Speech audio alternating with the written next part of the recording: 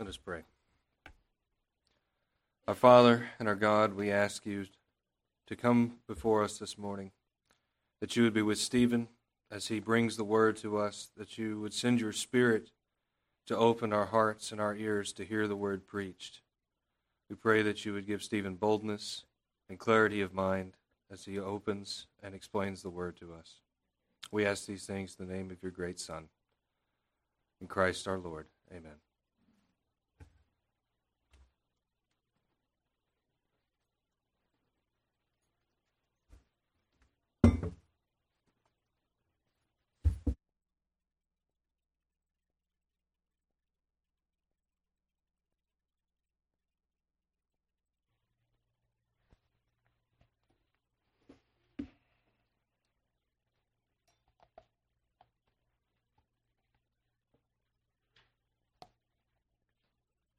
Let me get all my stuff together here. Sorry.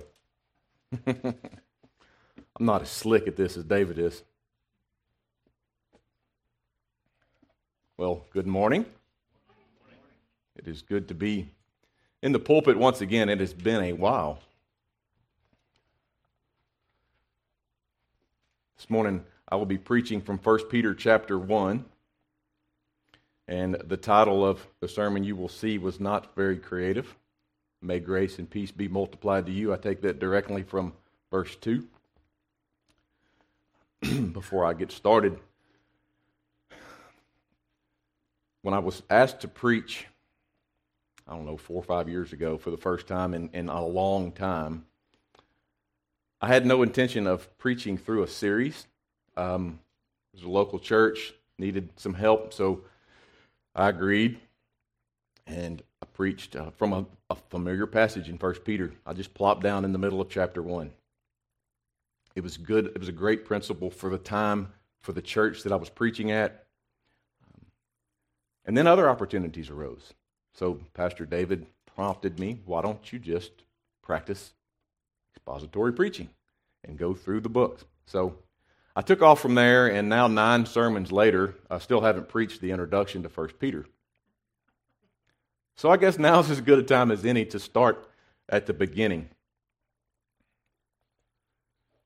So as we talk about Peter in his first epistle, we can remember that Pastor David a few weeks ago introduced the Gospel of Mark, which is very interesting because Mark and Peter were closely tied together. Peter was sort of a spiritual father to Mark.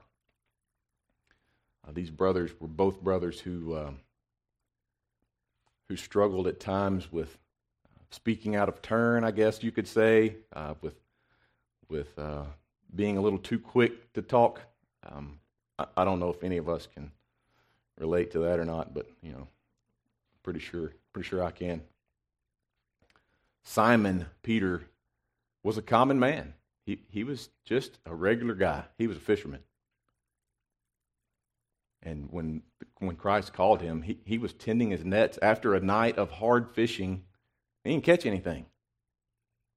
So the Gospel of Luke in chapter 5, it records that he was mending his nets, and Jesus came along and was teaching the crowd, and he got into his boat and pushed a little way from the shore. Of course, Peter and James and John heard all these things, and they went out in the boat with him after that, and Jesus said, "Let down your nets." And they thought, well, fishing all night right here. I hadn't caught anything. But they let their nets down, and they caught a catch that was too big for 2 boats to haul in. Immediately, Peter, James, and John left their nets and followed Jesus. They heeded the call of Christ. Simon was his name, but Jesus called him Petros, or Peter, meaning rock.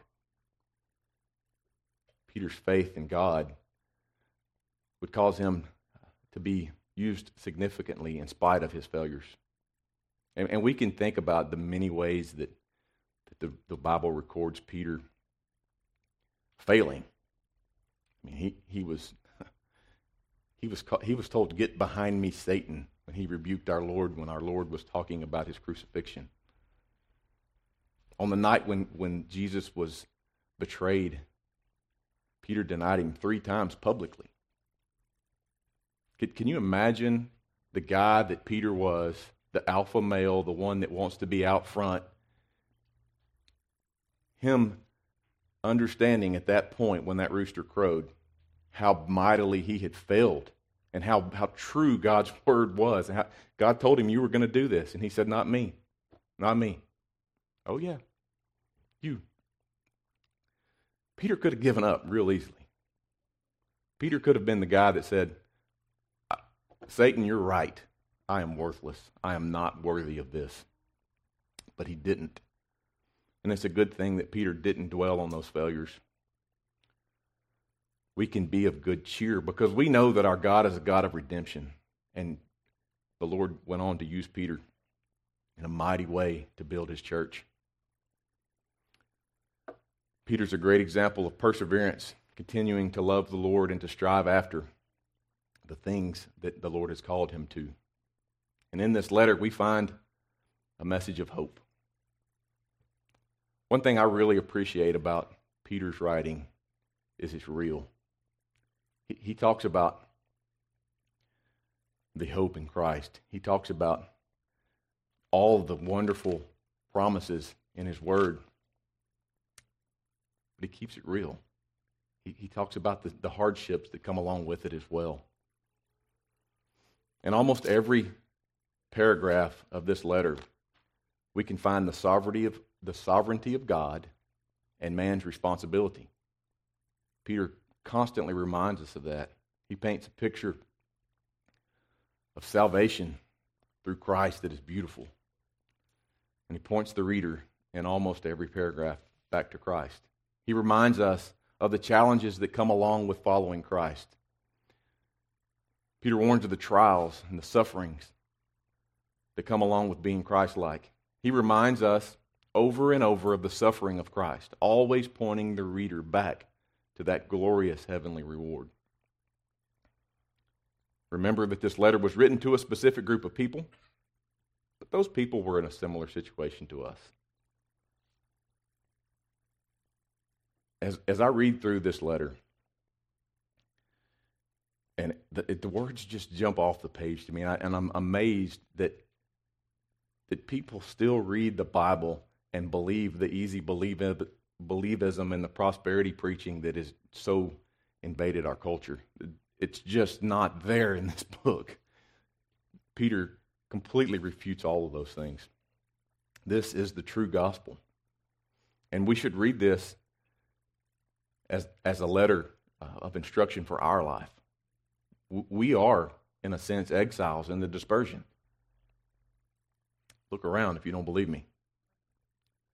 Turn to 1 Peter with me, if you're not already there. And we'll read verses 1 through 9.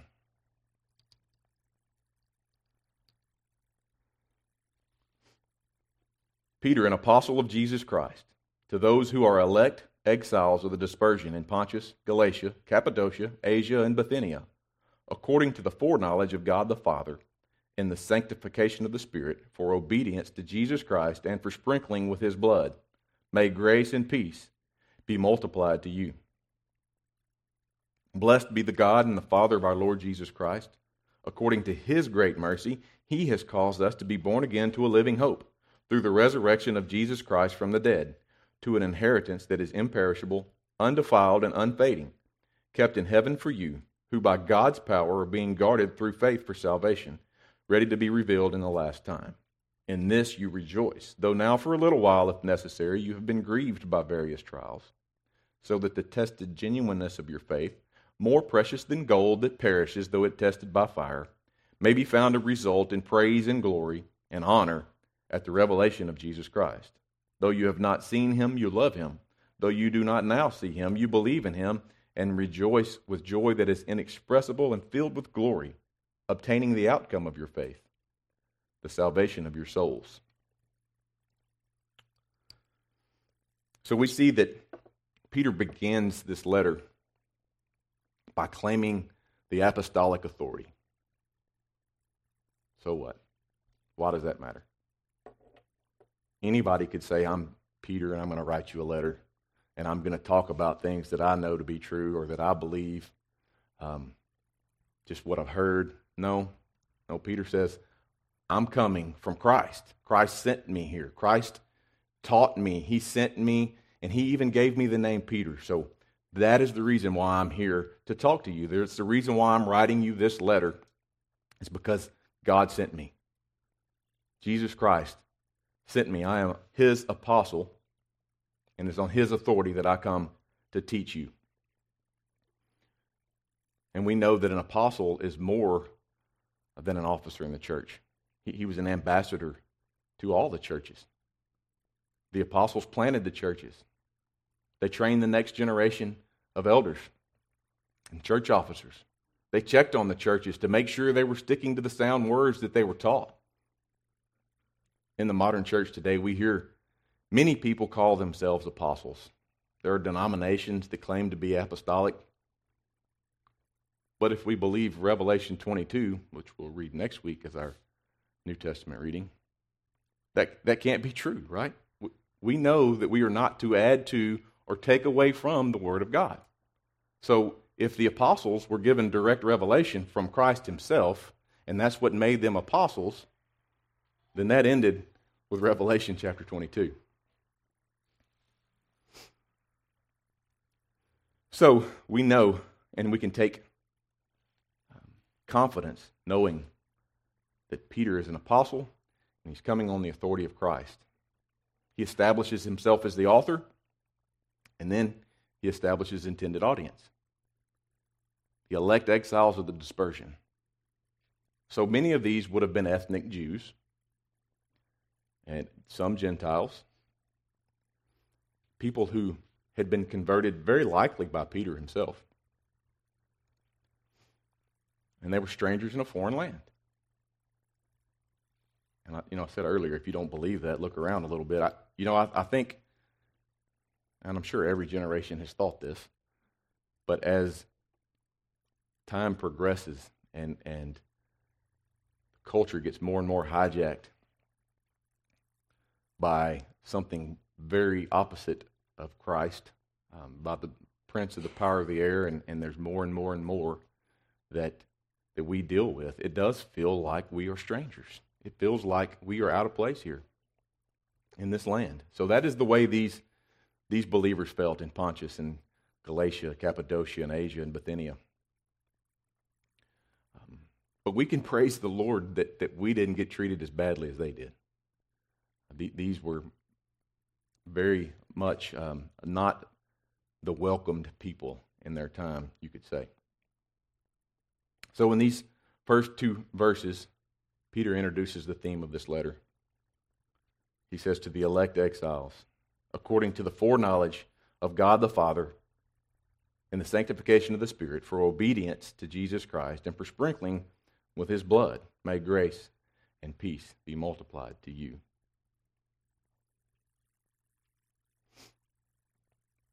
So we see in this opening statement, he's speaking to the elect according to the foreknowledge of God. They're sanctified by the Spirit with the sprinkling of his blood, and grace and peace be multiplied. This grace and peace is not just a picture of glorification, but it's also a prayer that the believers would be encouraged. Grace is a free gift. And peace, well, peace could be manifested in many ways. It could be politically or socially or even spiritually. But mostly we assume here that Peter desired for others to have that peace that God had imparted upon him. And if we know that peace from God, we should desire that for others as well. We should desire others to have that same peace. And that is, when I was reading through this, that was such a slap in the face reminder for me. Because many times when we feel comfortable with our walk with Christ, we kind of tend to fall into that holy huddle, if you will, and be happy with where we're at, and not so much desiring that those around us get that same peace. So when Peter says, may grace and peace be multiplied to you, we should take an example from that. In these next verses, we find hope in the fact that God has justified his elect. is sanctifying and will glorify all those who are called according to his purpose. First point this morning is that God has justified the elect. We see that in verse 3. Peter says, "Blessed be the God and the Father of our Lord Jesus Christ. According to his great mercy, he has caused us to be born again to a living hope through the resurrection of Jesus Christ from the dead." Now, if we wanted to get more specific here in a scholarly circle, we could say that before justification, you would need to say that there was election, atonement, regeneration, faith, and repentance. And those are all precursors to justification. But we'll save that topic for another day. Focus on the justification as we get started here. So Peter starts the section with a blessing. Blessed be the God and the Father of our Lord Jesus Christ. It's according to his great mercy. We start by being grateful, by having that grateful attitude, knowing that our God has called us, that it's of his power. We recognize that God is the author of our salvation. One of the places that I always fall back to when I'm thinking about justification, about salvation in Christ, is back in Ephesians chapter 2.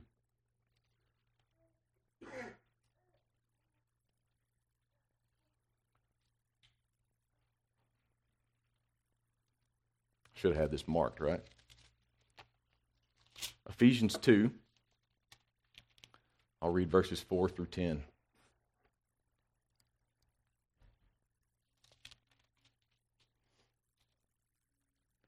But God, being rich in mercy, because of the great love with which he loved us, even when we were dead in our trespasses, made us alive together with Christ. By grace you have been saved, and raised us up with him, and seated us with him in the heavenly places in Christ Jesus, so that in the coming ages he might show the immeasurable riches of his grace in kindness toward us in Christ Jesus. For by grace you have been saved through faith. And this is not your own doing. It is the gift of God, not a result of works, so that no one may boast. For we are his workmanship, created in Christ Jesus for good works, which God prepared beforehand that we should walk in them.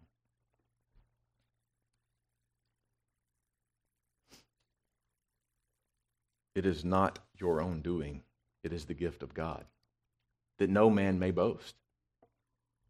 What a great promise that is, that we don't have to worry about doing it on our own because God has the power to do it for us.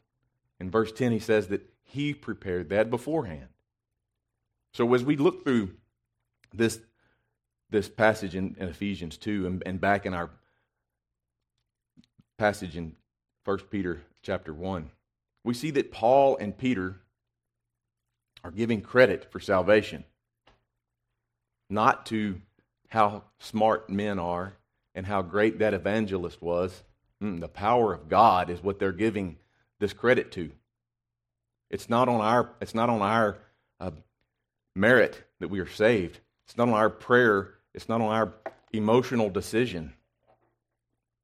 No, we see them crediting God with his grace and mercy. I'm always reminded when I'm studying through this of the 5 cries of the Reformation, right? So, sola scriptura, God's word alone is truth. Sola gratia, we are saved by grace alone. Sola fide, we are saved through faith alone.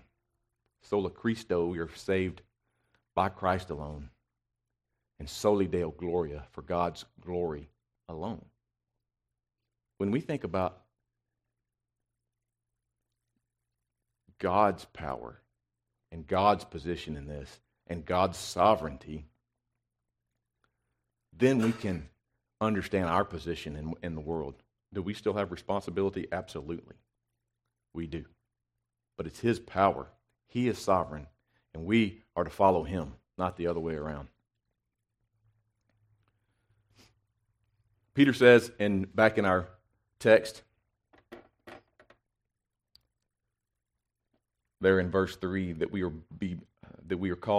he has caused us to be born again to a living hope.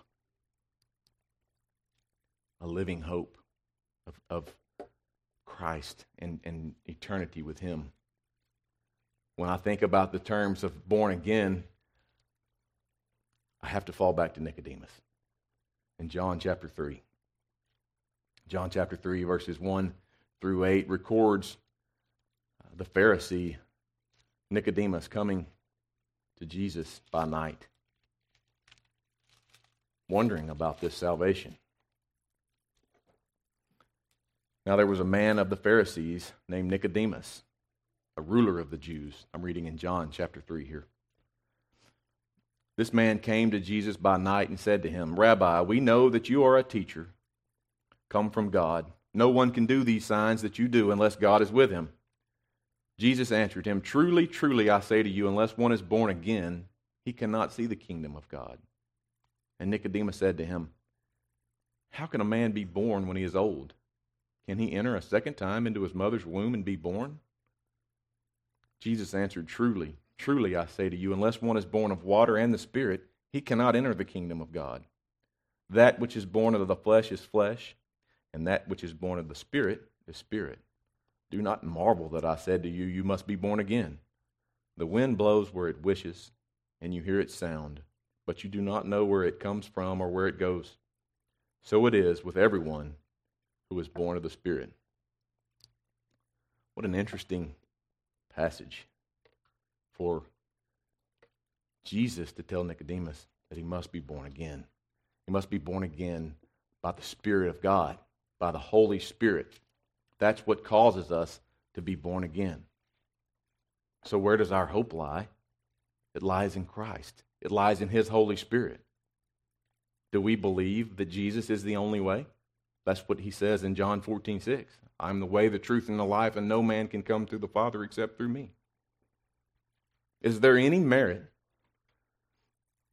that we can come before the throne of God other than the righteousness of Christ Himself? Dear people, there is not.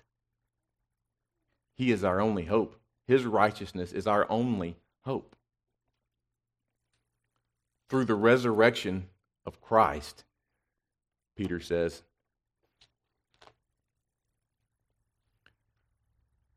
through the resurrection of Christ from the dead, we are born again to a living hope through the resurrection of Christ from the dead. In Romans 3, and I know I'm flipping a lot, but just feel like these are important verses for us to chew on a little bit. Romans 3:21 says, "But now the righteousness of God has been manifested apart from the law. Although the law and the prophets bear witness to it, the righteousness of God through faith in Jesus Christ for all who believe. For there is no distinction, for all have sinned and fall short of the glory of God, and are justified by His grace as a gift through the redemption that is in Christ Jesus, whom God put forward as a propitiation by His blood to be received by faith.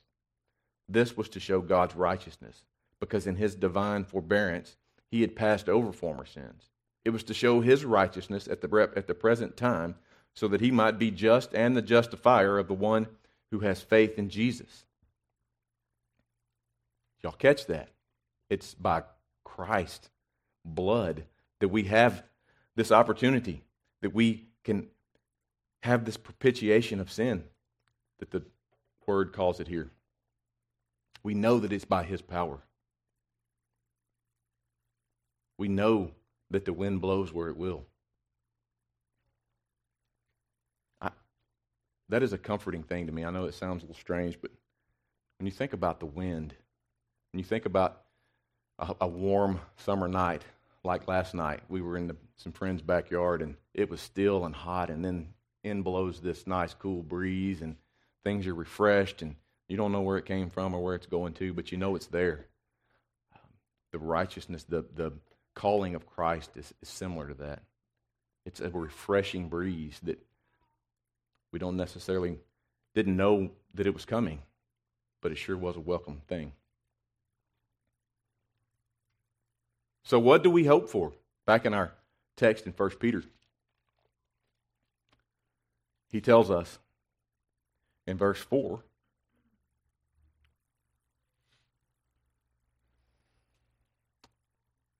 that we are hoping to an inheritance that is imperishable, undefiled, and unfading, kept in heaven for you who by God's power are being guarded through faith for salvation, ready to be revealed in the last time. So we are hoping for that inheritance, that heavenly home, that inheritance, that imperishable, undefiled, and unfading inheritance that is kept in heaven for you. It's not an inheritance of earthly goods, but of heavenly glory. Hallelujah. Praise God that we have this beautiful promise of a living hope, that we have eternity to spend with our God, who by His power we are being guarded. The mistake that we often make as humans is having our own plans and thinking that things have to go the way that we want them to go and that we can do it on our own.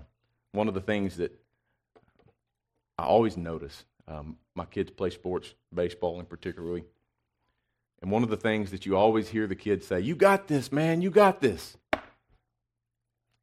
Let's not ever start thinking we got this.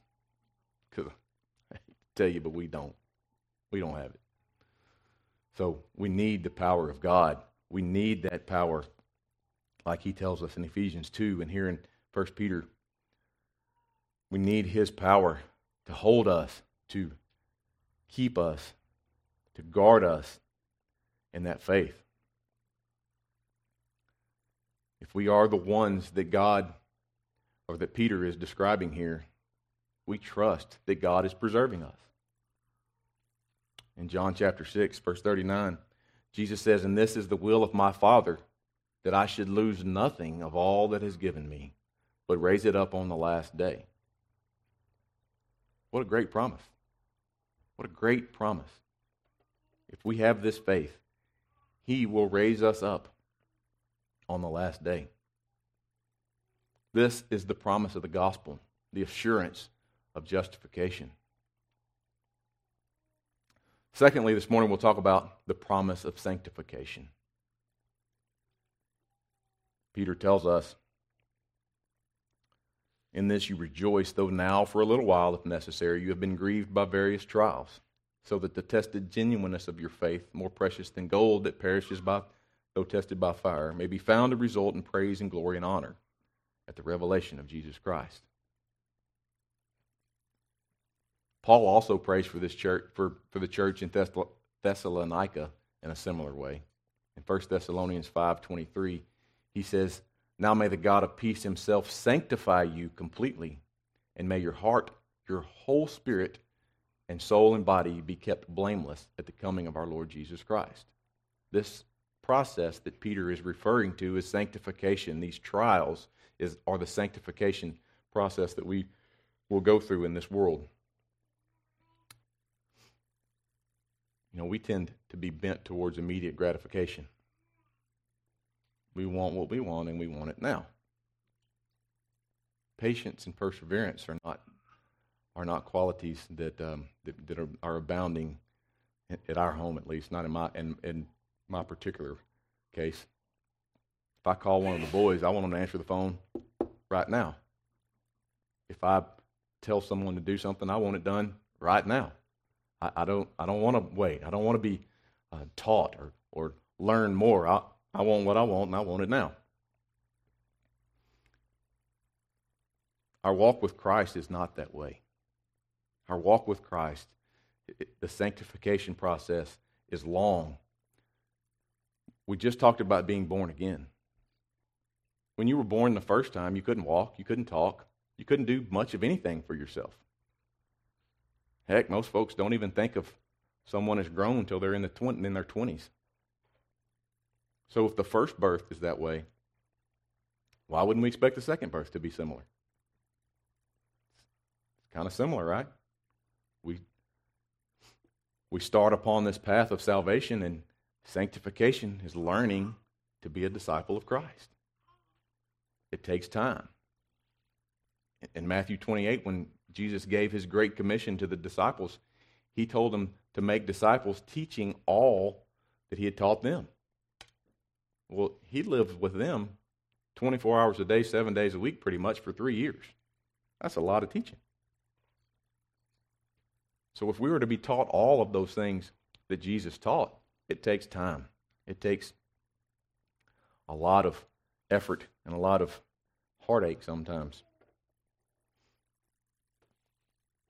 Peter tells us in 6 and 7 about those trials, about being grieved by those trials.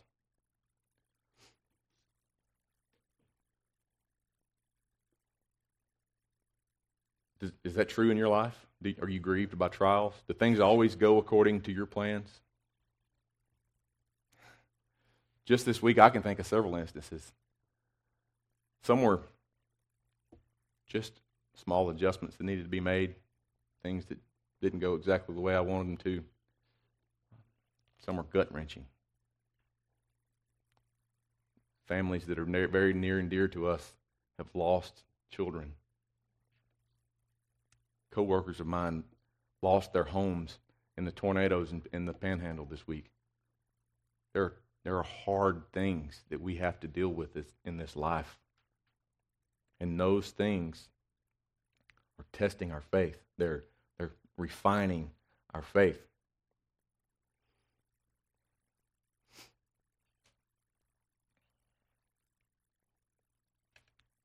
Sometimes these things are easy and sometimes they're not. But one thing we can be assured of is that these trials are accomplishing the purposes of God. He tells us in Romans 8:28 that we know that for those who love God, all things work together for good, for those who are called according to his purpose. So we trust that even when things are terrible, God is working that for our good and for his glory.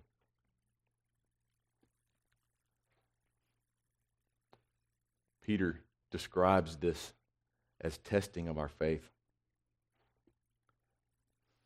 When life is easy, faith is easy.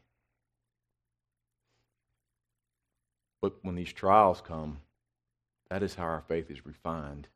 Have you heard of the refiner's fire? Peter's referring to it here. Peter talks here of our faith being more precious than gold. Gold perishes, but our faith will not. So I was thinking about gold and the smelting process of melting that gold down and boiling the impurities off, getting skimmed off. Gold melts at just under 2,000 degrees Fahrenheit. I thought it was hot in South Texas this week. It was 104. A long ways from 2,000 degrees. But that heat and pressure, that heat and pressure comes upon us, and that's where our true colors come out. Does the gold rise to the surface, or is there lots of impurities there? I'd hate to see what mine looked like melted. Later in this chapter, later in this letter, in chapter 4, Peter says, "Beloved, do not be surprised at the fiery trial when it comes upon you to test you, as though something strange were happening to you. But rejoice insofar as you share Christ's sufferings, that you may also rejoice and be glad when his glory is revealed." These trials are not easy, but they are necessary for our sanctification. They're also necessary to test to see if we are truly in Christ. Do we really believe what we say we believe? It's not enough to simply claim it. We must truly believe it. Back in Matthew 12, Matthew records, "For out of the abundance of the heart, the mouth speaks." These fiery trials reveal the abundance of our heart. And in James, a few pages to the left, James chapter 1, James says, "Count it all joy, my brothers, when you meet trials of various kinds. For you know that the testing of your faith produces steadfastness, and let steadfastness have its full effect, that you may be perfect and complete, lacking in nothing." Brothers and sisters, we need this testing. We need this to increase our faith. This heat and this pressure are good for me, right, Caleb? To fill our heart with steadfastness so that the overflow of our heart is the good things of Christ, not the weakness of our own flesh. We need that testing so that we can build that steadfastness. And if you look at our confession, It's no accident that our confession has subsequent chapters on justification, adoption, sanctification, and saving faith. They go hand in hand. They build upon one another. It's a natural progression. Peter continues in this section here to describe faith. Faith is built out of this sanctification, and it's grown out of this sanctification. He says in 8 and 9, though you have not seen him, you love him. Though you do not now see him, you believe in him and rejoice with joy that is inexpressible and filled with glory, obtaining the outcome of your faith, the salvation of your souls. We love him. We believe in him. We rejoice in him. It says with joy that is inexpressible. Now, I don't know about you. I have to pray diligently for that joy that is inexpressible. Oftentimes, the joy that should be displayed in my heart is not there, and you don't see it in me. This week, preparing for this sermon, I had the busiest day I've had in years on Friday. I'm trying to get prepared for this. I've got executives from the company breathing down my neck on 3 or 4 different projects, and just things keep building and building and building and building. And I have to be honest with you. That joy did not come out. Sin reared its ugly head. I had a little come apart. I had to repent and ask my family to forgive me. But those are things that we have to be aware of, that we have to be diligent and seeking, is that joy that comes from knowing these truths. The joy that's inexpressible. We have much to rejoice about. We have much to have joy in. No matter how high the heat gets turned up on the refiner's fire, no matter how the trials come, we know that our faith is grown and refined and results in the salvation of our souls. Do we have that faith? Do you believe that the outcome of your faith in Christ is the salvation of your soul? If so, we can trust what Romans says, 8:30. And those whom he predestined, he also called. And those whom he called, he also justified. And those whom he justified, he also glorified. And that brings us to our last point this morning. The culmination of our salvation is our glorification with Christ. So what is it, this hope that Peter refers to? It's our eternal home. Praise God. He is talking about the hope of heaven. And obviously, this morning we don't have time to do a deep dive and a full exposition of what heaven will be like, but we can take a snapshot. John chapter 14. You don't have to turn there. I'll read it for you. John chapter 14, verses 1 through 3 says, "Let not your hearts be troubled. Believe in God. Believe also in me. In my Father's house are many rooms. If it were not so, would I have told you that I go to prepare a place for you? And if I go to prepare a place for you, I will come again and I will take you myself, that where I am, you may be also." We have the promise that we will be with Christ in eternity. In 1 Corinthians chapter 2, verse 9, it says, "But as it is written, what no eye has seen, nor ear heard, nor the heart of man imagined, what God has prepared for those who love him." Now, I like to think I got a pretty good imagination. I can be a pretty big dreamer. Ask my wife. I can come up with some stuff. But it's not comparable to what God has prepared for us. It says that we can't even imagine it.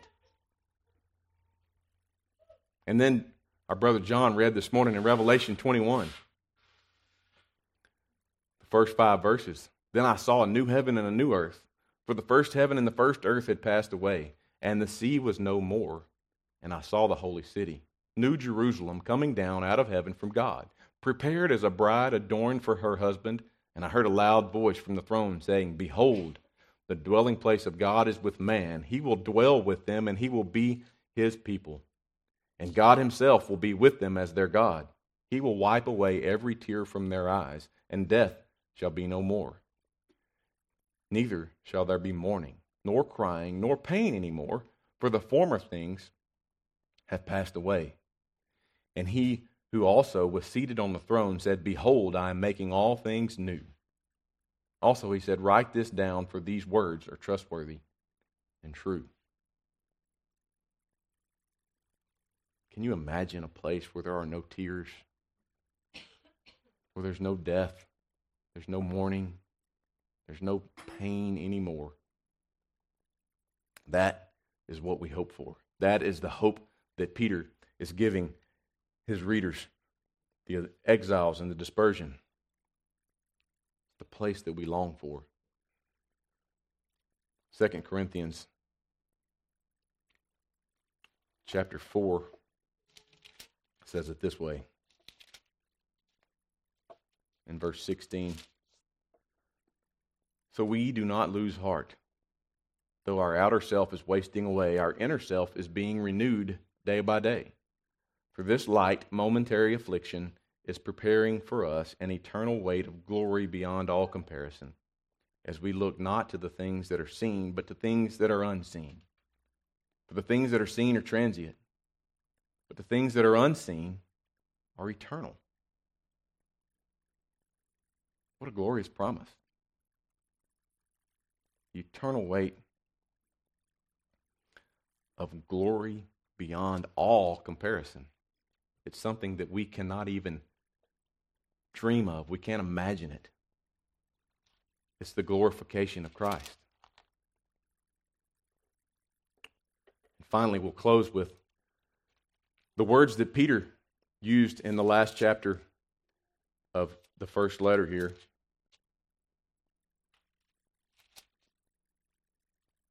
In 1 Peter chapter 5, verses 6 through 11.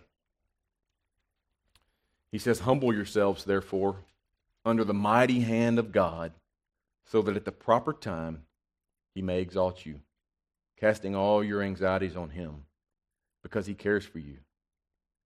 Be sober-minded, be watchful. Your adversary, the devil, prowls around like a roaring lion, seeking someone to desire. Resist him, firm in your faith, knowing that the same kinds of suffering are being experienced by your brotherhood throughout the world. And after you have suffered a little while, the God of all grace, who has called you to his eternal glory in Christ, will himself restore, confirm, strengthen, and establish you. To him be the dominion forever and ever. Amen. Peter tells the exiles here that there are other exiles. They're going through the same things you're going through. And they have the same promise that you have. Rest assured, dear people, that if you are called according to his purpose, he has justified you. He will continue to sanctify you. And in due time, he will glorify you. If you are sure of these promises today, praise be to God. But if you're not, I pray that today would be the day that God would reveal these promises to you, that he would peel the scales back from your eyes, and that he would call you into that right relationship, that you would repent and believe in him. May grace and peace be multiplied to you. Let's pray. Our great God, we are grateful for your word. Lord, we are grateful that you have gifted these apostles, that you have given your word and preserved it over the centuries, that, Lord, we can trust in you. And we're grateful that we can allow Scripture to interpret Scripture, God, that we can see in the many places how you've spoken to us. And we're grateful to you, Lord. God, I do pray right now that as we close this time of our service, Lord, that you would soften the hearts of the unbelievers among us. God, that you would reveal the truth of your word to them, and that you would grant true faith and repentance. And God, for the believers, God, I pray that you would edify us, Lord, that you would help us to apply these principles, help us to live the way that Peter has described for us here, the way that your word tells us. We pray these things in the precious name of Jesus Christ. Amen.